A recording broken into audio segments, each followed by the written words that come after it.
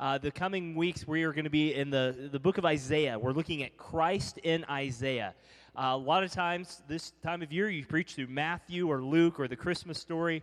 We're going to go back a little bit farther and see the prophet Isaiah and what he saw about the coming Messiah. A couple weeks, my family will be gone to Oklahoma, and your own Matt Andrews, your exterminator by day and youth pastor by night, will be preaching. And I hope you're excited for that. Matt recently went through an ordination process, which means the deacons voted on him, and we will be doing an ordination for him after the new year. So get excited for Matt, and I think you have a baby due sometime soon, maybe just a little bit. Lots of babies coming around this place. Invite your attention to Isaiah chapter 6, though. You know, some of the best quotes, or perhaps some of the worst quotes, come from Hollywood actors. I don't know if you've ever done a Google search about Hollywood actor quotes. But this one from Brad Pitt, which came out a couple years ago, really kind of frames what we're going to be looking at, this God of details, Christ in Isaiah. Brad Pitt, who I believe is from Springfield, is he not? Some of you moviegoers. This is what your native Springfielder said about God. Are you ready for this? Here's Brad Pitt. Brad Pitt says, "I don't understand a God who says he is the best. That seems like an ego trip to me. It really makes no sense at all." And they give him Academy Awards for his best acting when he says that. So there you go. But can you relate to Pitt's sentiment? Is that how you feel about God, perhaps, as we think about this baby who's the fully God, fully man in the manger?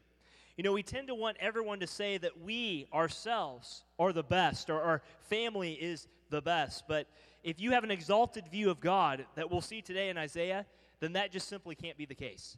It has to be something different. As we see God as who he is, not who Brad Pitt says he is, we pray that we're able to see ourselves as we are.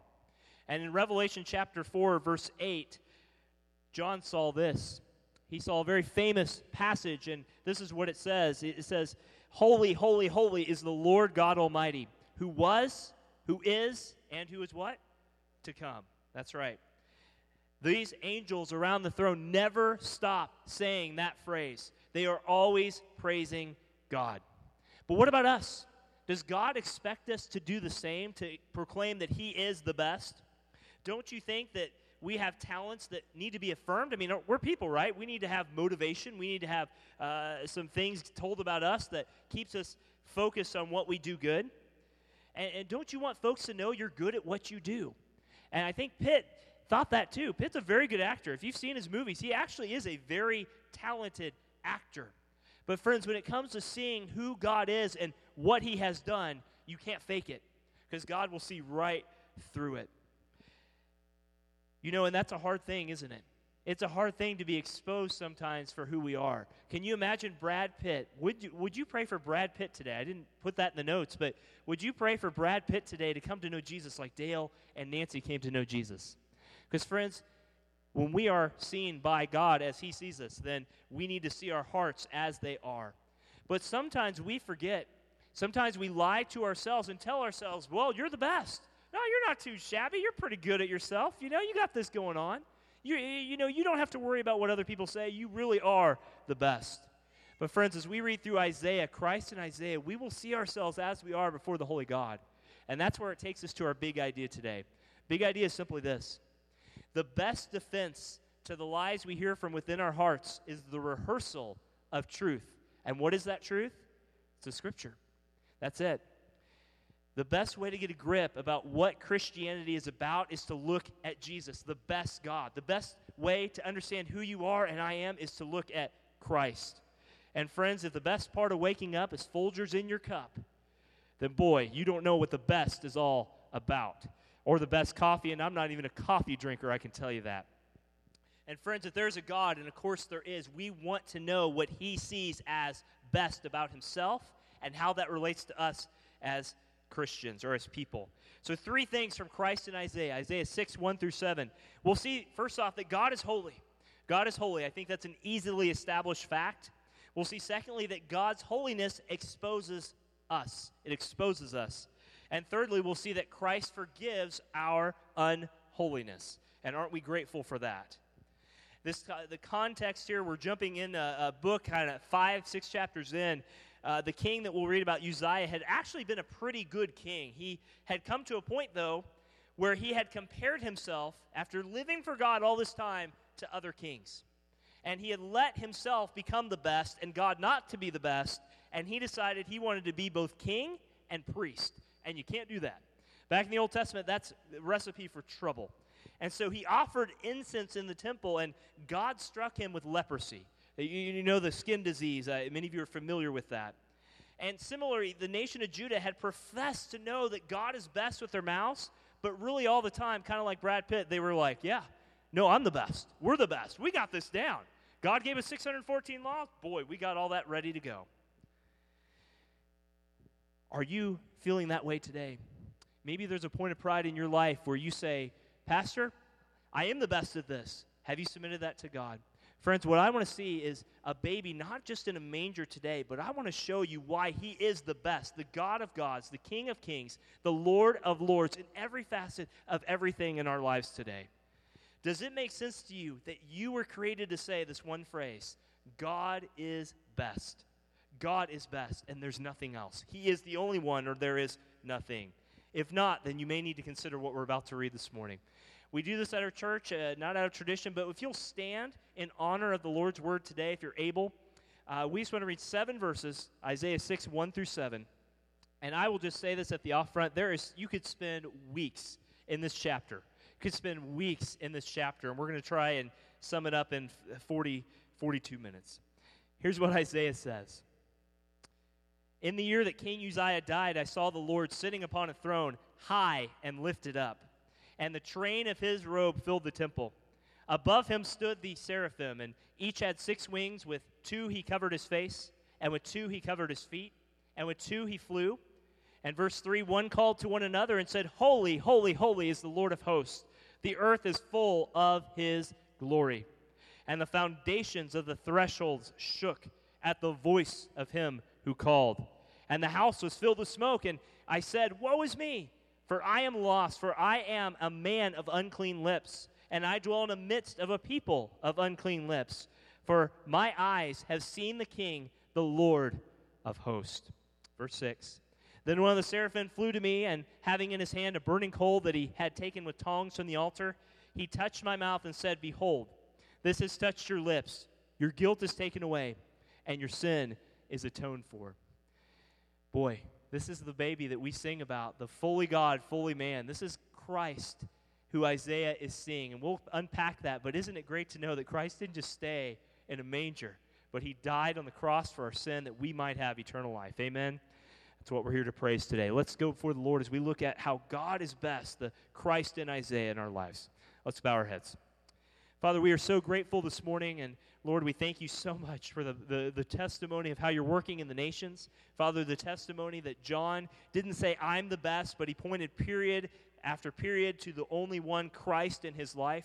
Father, we thank you for the baptism of Dale and Nancy who pointed, they are now on Team Jesus. It's not because of them, it's all because of you. Father, I pray in our lives, if there's anything that is holding on to a point of pride, that as we study the Scripture, you may show us this one who was born of a virgin, born under the law, born at just the right time, your Son, fully God, fully man, Jesus Christ, would expose our hearts and show us by your Spirit and draw us not just to conviction, but to comfort knowing that our sins have been forgiven if we're in Christ, only in Christ. Father, thank you for that promise. We pray this all today in Jesus' name. Everybody said, amen. You may be seated.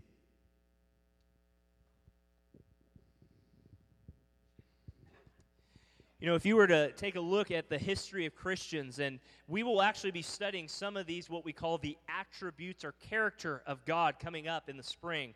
But the one attribute, if you can say such a thing, that is usually held up higher than all the things like love or mercy or whatever else God is, faithful, there's so many. The one that is usually held up the highest is his holiness. How many of you have ever read R.C. Sproul's famous book, I think it's just called Holiness, so I'm not mistaken. R.C.'s book, Holiness of God. Has anyone ever read that before? A few hands go up. It's a great book if you want to read it. But the first thing, as you come to God, is that you must realize that God's holiness is completely separate from everything that we are.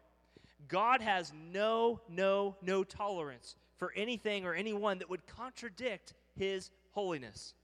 Uzziah had died, but the holy, holy, holy God was alive.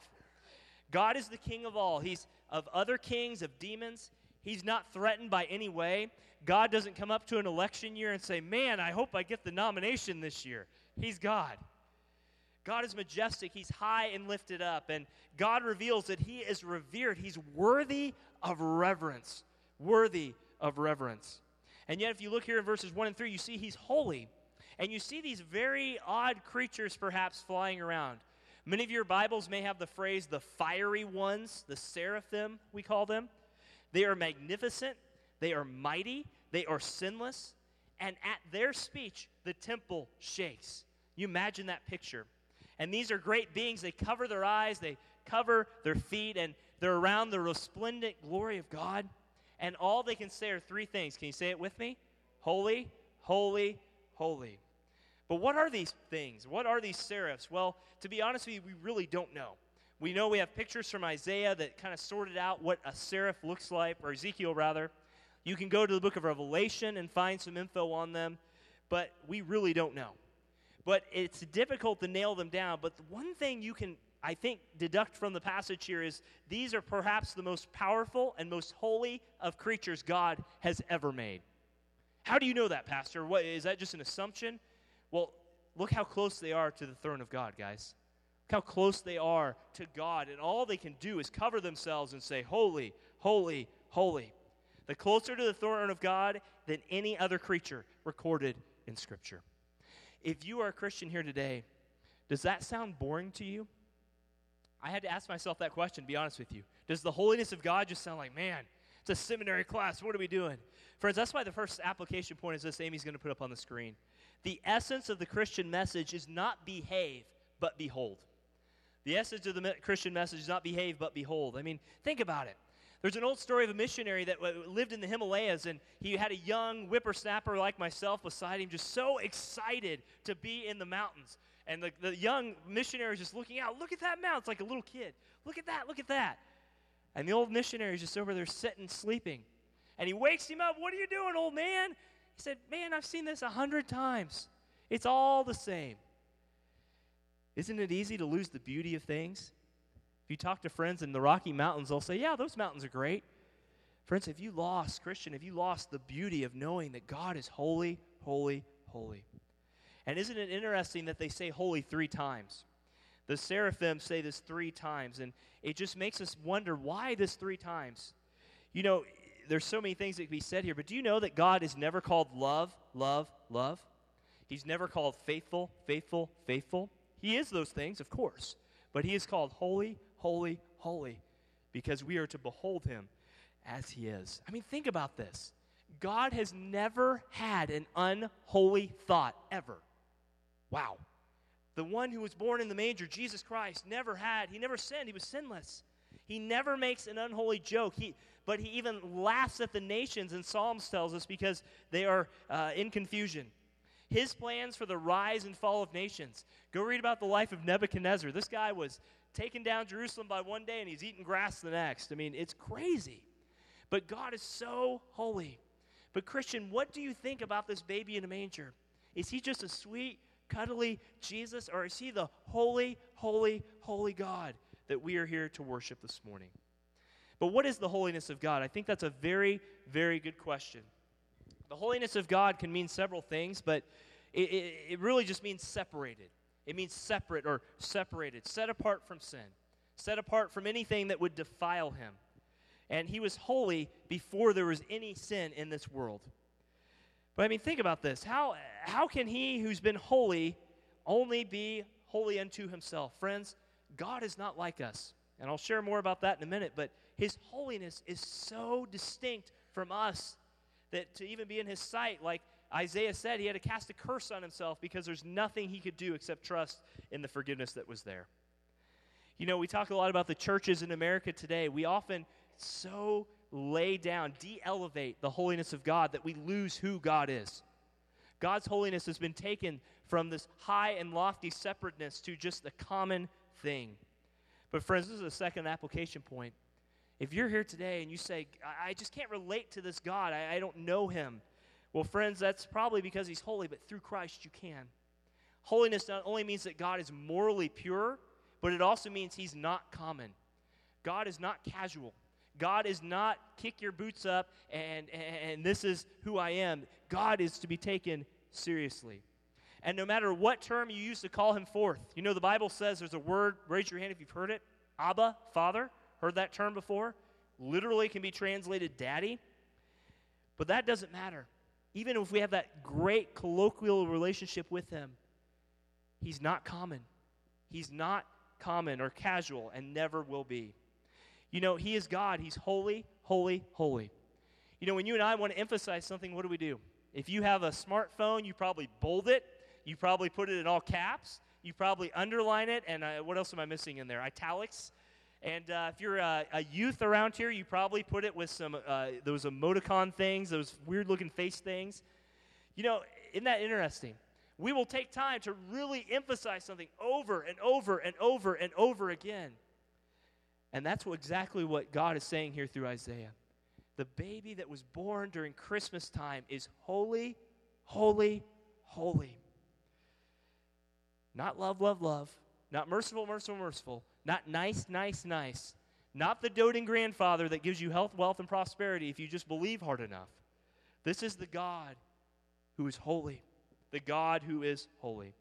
If you're a Christian here today, you say, Darren, I have lots of things going on in my life. How does the holiness of God relate to whatever problem I am facing right now? I want to tell you this. This is the last application point. Your holiness is not dependent on your happiness.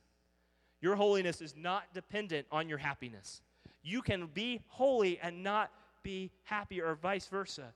Friends, we live in a culture that says if you just try hard enough, or if your ducks aren't in a row, or if you're sick, you don't feel well, then you can't love God. Many of you know that's not the case. One reason we had Pete and Dolores come up here, many of you know Pete has been praying for healing for a condition, or I'm not sure what the right word is there, an ailment, let's say that. And if you know Pete, you know that he has struggled literally through tears for years and years and years. And God has continually shown through this family that there is hope. There is hope. There is hope, because their trust isn't in here. Their trust is what God can do. Friends, you say, Darren, I want to be happy with my life. Praise God for that. But you know it starts with knowing the holy God. No matter if you are facing divorce today, no matter if you are facing a shortfall of money, no matter if you are facing a broken relationship in your life, friends, you need to see exactly what Isaiah saw here. In the year King Uzziah died, I saw the Lord sitting on a throne, high and lifted up. Christian, if you are here today and you are struggling mightily with where am I going to go with my life, you need to see a throne. You need to lift your eyes above your situation and trust that the holy, holy, holy God has everything under control. And you need to do what Peter said and cast your cares, literally throw your cares on him, because he cares for you. Isn't it amazing that the holy, holy, holy God would even entertain our thoughts? If you agree with that, would you say amen if you think that's awesome? Wow. You say, Darren, how do you discover the holiness of God? Kind of goes back to that big idea. Because Satan, this world, will lie to you and say, you're the best. You have to figure this out. You have to do this. Friends, if you want to rediscover God's holiness in your life, it starts by renewing your mind in the Scripture. As simple as it is, take a verse and just run it through your mind. Pray a verse, read a verse, study a verse. That's how you rediscover the holiness of God. Because when you see who he is, in light of where we are, man, it all just pales in comparison. Isn't that amazing? God is good. You know, I heard about a story of a piano player. I'm not a piano player. Meg, I thought of you when this came up. This is a famous piano in London, but it's owned by a famous orchestra over there in London. And, you know, wouldn't you know that the Brits would do this? They're very good about this. They have two guards that guard this piano. No one is to touch this piano. And there's a story I'm told, and I believe this is true, is in one of the papers there, that they won't let anyone get near the piano. But one day, a cute little preschool girl with pigtails came up to the guard. And do you know what she asked the guard? She said that I can play chopsticks. I can do it actually really well. Would you like to hear it? And if you've ever been to Britain and seen those guards, you know, they don't smile. You can make faces spit out. They're focused. And she asked the guard, and he said, "Do you want to play this?" She said, "Really? Yeah, you can come over and play it."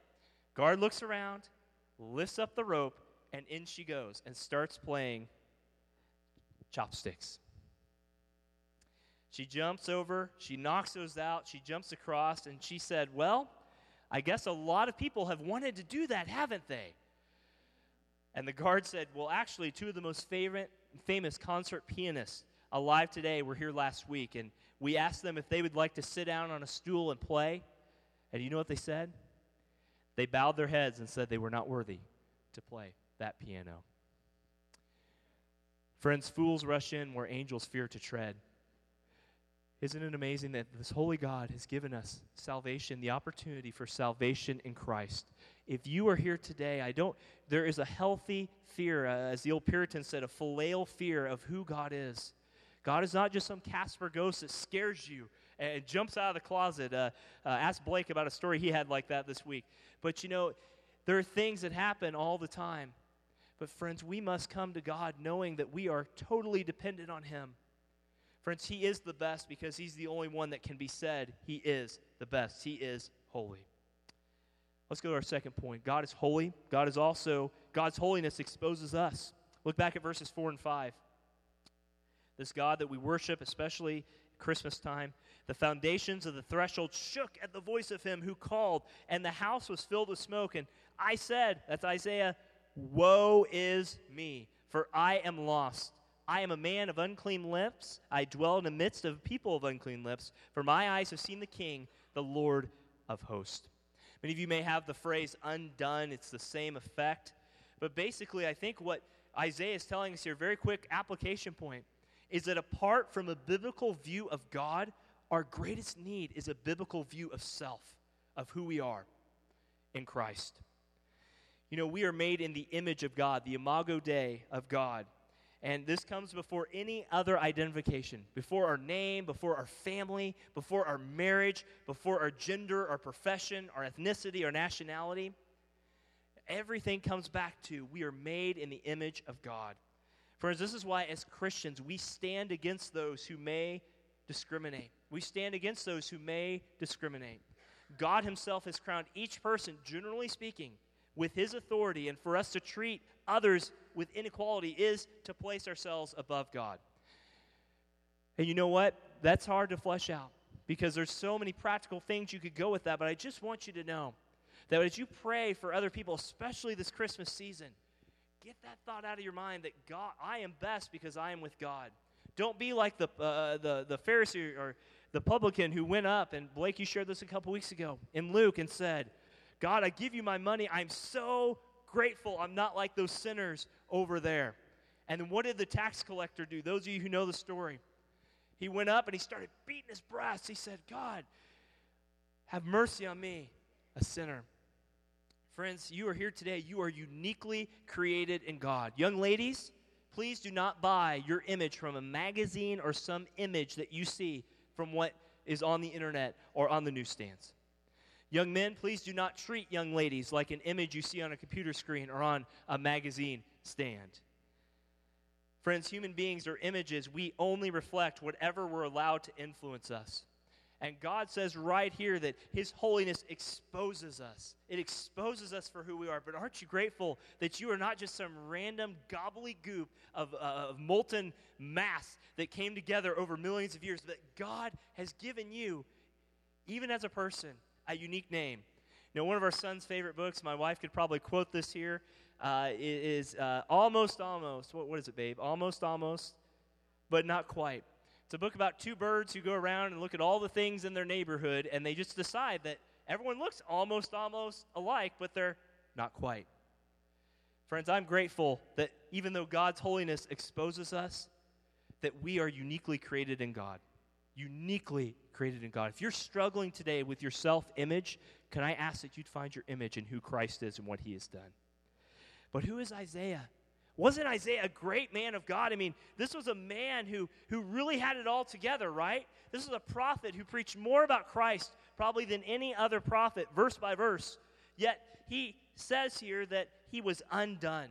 I mean, Isaiah was so sold out to God that he literally, tradition tells us, got sawed in half. Please do not get that picture in your mind. Just know that's what most likely happened. And yet when he came to see God for who he was, not just a cute, cuddly baby in a manger, but the God who is God through Christ, what did he do? Look back at verse 5. What did he do? And I said, woe is me. Woe is me. What is Isaiah doing? He is literally pronouncing a curse on himself. Woe is a curse. He's literally saying, I am cut off, or let me be cut off. Just end it all right here. Get it done, God. I've seen you for who you are. Get it done. Isn't it amazing that so many people in this country, in so many churches, come into the presence of God and get all jittery? Some meow like cats, some bark like dogs, some literally will hang off chandeliers. Literally. Go look it up. It's crazy. It's craziness. And all at the same time, knowing that they are standing before a holy God. Now listen, is there joy in the Lord's presence? Friends, there better be joy in the Lord's presence. Amen? Is there joy in knowing who Christ is? You better believe there is, and there should be. But Isaiah and his people have been exposed. They are unholy. They're worthy of judgment. And he says they have unclean lips. Perhaps they didn't praise God like they should have, like the seraphim, or perhaps it's because God knows their heart. But I think the application point is simply this. Truth about God propels us to tremble. Truth about God propels us to tremble. What I mean by that is when God manifests or bring his glory down, that should happen in our lives. Christian, have you just stood in awe of God lately and said, wow? When was the last time you said wow to who God is? When was the last time at Christmas? Not because of the lights, and those aren't bad, not because of the things that we do at Christmas necessarily, but when have you just thought about the thought that God himself, who is outside of time, came down at just the right time to die for a sinner such as me? What an amazing truth that is.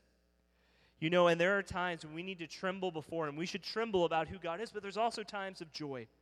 Friends, there's also times of joy. You know, I've talked to several people on the streets over the years, and, you know, I remember one of my good friends who is just a good man, good Christian man. He asked one of them, why are you jumping around all the time? Why are you just jumping around? He said, you shouldn't be. And they said, why? We want to be joyous before the Lord. And he said one phrase that always stuck out in my mind. He said, because you've never trembled before the Lord.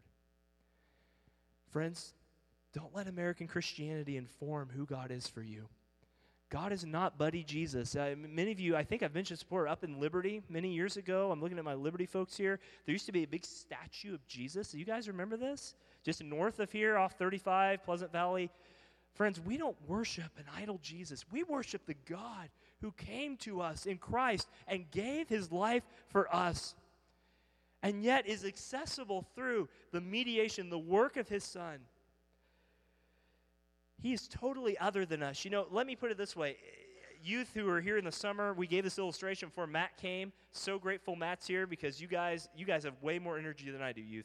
But I'm going to ask you this. If you had two things, I want to ask you, congregation, show of hands, which is closer to God? Imagine there's a toilet bowl, and in that toilet there is the toilet stuff, whatever that is, right? If yours is clean or not clean, that's up to you. That's your life, but there's stuff in the toilet. And then there's an angel. I want to ask you a question. Which is more like God, the angel or the toilet stuff? How many of y'all would say the angel? Some of you are very timid, right? Pastor, what are you doing here? How many of y'all would say the toilet stuff? A few hands. How many aren't sure? Most hands go up. Friends, neither. Neither are like God. God is totally separate. He's not like either one. Think about that the next time you clean your toilet, and that may be today. He's totally other than us. He's totally different. He's totally unsearchable, totally holy. And church, we need to rediscover that because we need to remember that as we worship God, it exposes us for who we are, and we need to see that. If you're not a Christian here today, one day you will stand before God in judgment. I do not want this to be a slicked, hair-back, 1950s, pounding pulpit preacher. With all respect to those men, they did great work. But what I do want to communicate to you is the reality, if you're not a Christian here today, that God sees all, He knows all. And He knows that you need to come to Christ. One day, all of our invisible thoughts will be brought before Him. If it's a DVD or a Blu-ray or whatever God does, great. But your real likes, your dislikes, your lust, your dissatisfactions, everything about who you are will one day be exposed, non-Christian. We're so glad you're here. But the only way to know and be on the right side of God is to know Him as holy, holy, holy, and to repent and believe the gospel that Jesus Christ is the only thing. Otherwise, you will be exposed, like Isaiah. You will be ruined, and you will be undone. You will be undone. Go ahead and have Amy put this up. John 12:41 says this. You can read the greater context, but is this the same baby that we worship in Christmas time? This is John 12:41. John says, Isaiah said these things because he saw Christ's glory and spoke about Him. Wow. Does that change your Christmas a little bit, hopefully? I pray it does. Maybe you've heard it a million times, but I pray it changes who you worship this year. How did God create the world? It was through His Son. How has God the Father revealed Himself through the world? Because no one has seen the Father. It's through the Son. How has the Father redeemed us? It's through the Son. How does the Father reign? It's through the Son who's sitting on His throne. And what I want you to know, you can find Isaiah in the 6 Gospels. And what on earth are we talking about? We are talking about the fact that from Genesis to Revelation, it is all about Christ. All about Christ. And what an amazing thing that we can worship through. Friends, as we talk about our church, as we pray through our church stuff, as we talk about where this church is headed, as we become gospel-centered, it all goes back to holy, holy, holy God. Fathers, today, have you allowed your work as a husband or a father, maybe even a grandparent, become lackadaisical? Have you forgotten that you don't just answer to your wife or the people around your wife or her best friends or your children, that husbands, you answer to a holy, holy, holy God? Wives, here today, you are to be under submission of your husband in a biblical way, not in some domineering way. That's a whole other sermon. But have you considered that your submission to the Lord begins with knowing that Christ is holy, holy, holy? Maybe you're a widow here today. Maybe you're a widower. I don't know. But have you considered that in these latter years of your life, or maybe they're not the latter years, but that God is holy, holy, holy, and that informs how everything that you do. So we've seen God is holy. God's holiness exposes us, and gratefully and lastly, Christ forgives us of our unholiness. Christ forgives our, that should say unholiness on the slide. I didn't put that on there. Verse 6, Isaiah goes on, Then one of the seraphim flew to me, having in his hand a burning coal that he had taken with tongs from the altar, and he touched my mouth and said, Behold, this has touched your lips. Your guilt is taken away. Your sin is atoned for, is what the ESV says. Friends, the seraphim not only flew around this God that we worship, but they also brought a burning coal. And this was to be a sacrifice, if you will, and proclaim that his sin was done. It was atoned for. It was taken care of. Because God is holy, He requires a sacrifice. This is why you and me, I had a guy on the streets one time, he said, Darren, why can't I just die for the sins of humanity? Because of point number 2, you've been exposed. There was only one uniquely qualified to die for our sins, and that was the man, Christ Jesus, but also the God-man, fully God, fully man, second in the Trinity, the high and lifted up one. His name is Jesus. And he knew, that man, that he was in trouble because he himself could not die for someone else. You know, a good question comes up. Well, why couldn't one of the seraphim have just died? Why couldn't they have been? Friend, because there's only one unique qualified one, and that is Jesus Christ.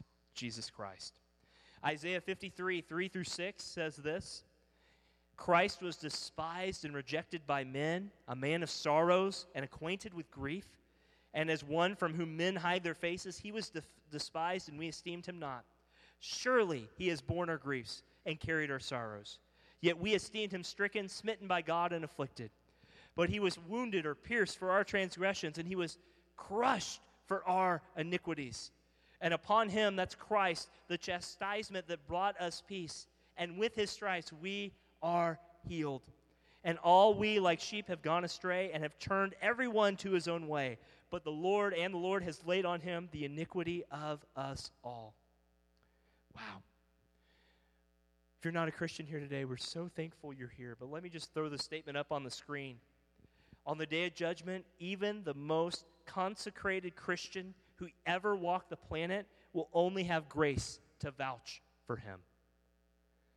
Christian here today, don't forget that you don't live by your own strength. Don't forget that you don't live by your own strength, rather. If you're not a Christian here today, there is nothing you can do to save yourself from your sins. You can't be. Baptism, as Nelson so eloquently said, is not a savior. It's a symbol of what Christ has done. You can be good works and try and do those good works, but you're going to have the same problem that Isaiah had. You're going to be undone. Your whole life will come undone. And on that day, your sins will be made plain. And God must punish sin. If you go to our website, towerviewkc.com, we had an excellent question from a person here and asked the pastor question, is God a God of wrath? Yes, he is, but he's also equally and thankfully a God of love. We can't cherry pick his attributes. They all work in unison together. Friends, if you're here today and you don't know Christ, turn to Christ. He's a lovely Savior. He will ask you to lay down your sin. He will take you as you are, but you must be ready to be exposed to his holiness. You must be ready. Christian, can I just ask you very simply, second application point, do you take the gospel for granted? Have we taken the gospel for granted? Especially this time of year. You know, it rolls around once a year, doesn't it? Well, we're going to celebrate who Christ is, but do you take the gospel for granted? Realize today, Christian, anew, how he died for you, how he gave his life for you. The same passion, especially talking to the young people here, that you get at a youth camp or a conference or something like that with all the flashy lights and all the great gizmos. And Matt, I'm glad you don't do this in youth, but the fog machines that come up. Friends, those are not your motivation. If you need to take those home and help you worship God with those, check your heart. Christian, if you are not as on fire more today with what God has done in the gospel, then you may need to go before this God and confess that you have become lukewarm, that I have become lukewarm, that we perhaps have become lukewarm. Christian, again, what do you think about the holiness of God? He has taken your sin and made you holy. When he looks at you, he sees Christ and Christ crucified.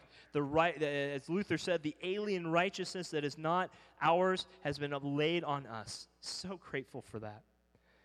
So grateful for that. I'm going to skip some of my notes here because I'm warm up here. I don't know if you're warm out there. So yes. And everyone said, amen. Friends, but does it seem like an ego trip here to say that God is best? Could we say with Brad Pitt that that's just crazy? How could you ever think about that? God's holiness shows us that this baby that came and was born among us is no one, just another baby. He is the Savior, the Lord Jesus Christ. I mean, consider the showdown one day. Have you ever known someone to say, you know, Pastor, I'm going to walk in there one day and I'm going to show God who he is. I'm going to show him and he's going to look at me and I'm going to look at him and I'm going to set him in his place. One famous preacher said it this way: you will be like a wax figurine before a blast furnace on that day. I don't know what a blast furnace is, but it doesn't sound good. But I can tell you that you get the picture, don't you? On one hand is me. On the other hand is God, before whom the fiery ones must cover their face. Friend, who deserves your praise today, you or him?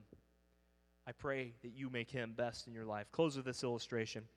Once heard about a seminary student who was talking to a very famous preacher, and the student was afraid that he was too bad to enter the ministry. I think any pastor has those thoughts. And he sent a message to this preacher. He said, I think I'm too wicked to be in the ministry. I mean, I've committed worse sins than the people perhaps I'm going to be leading. And the famous preacher wrote back to him and said, you're right.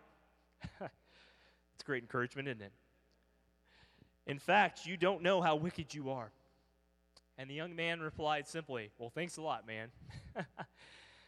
But the famous preacher had some wise words. He said, friend, your heart is for the Lord, and your life is lived in service to him, and your level of sanctification and commitment puts me, the preacher, to shame at times. But I'm happy, and you're not. Do you know why? And this is the catch, he said. Because I have chosen to trust in Christ, and you are still, in part at least, trying to trust in yourself and in Christ. The problem with most people today is not that they don't know who Christ is, perhaps. That's definitely there. But that they have not reached the place where they are stop trusting themselves and start trusting Christ. Friend, the big idea goes through this whole sermon. This whole sermon is that you need to refresh your heart in the Scriptures this week. Has your view of Jesus been determined by the culture around you this holiday season? Or has the Bible informed you that it is Christ and this holy, holy, holy God that is above all, that is the one we worship? Amen. Let's go before the Lord in prayer. Father, we are reminded today just how grateful we are, and Father, we are so, so grateful. Lord, thank you for the strength to finish this message. Thank you for the strength to be able to talk today. Father, I don't want this to be a Debbie Downer sermon that shouldn't be. Father, if there are Christians here today, I pray that you would enliven them with your Spirit. You would encourage them and edify them, Lord, knowing that though sinful they are, that you have redeemed them. Father, let that be the message, no matter what presents may come along, no matter what may happen this holiday season, no matter what situation they're in, may Christ, who's holy, holy, holy, the one who Isaiah saw, be the one that they worship.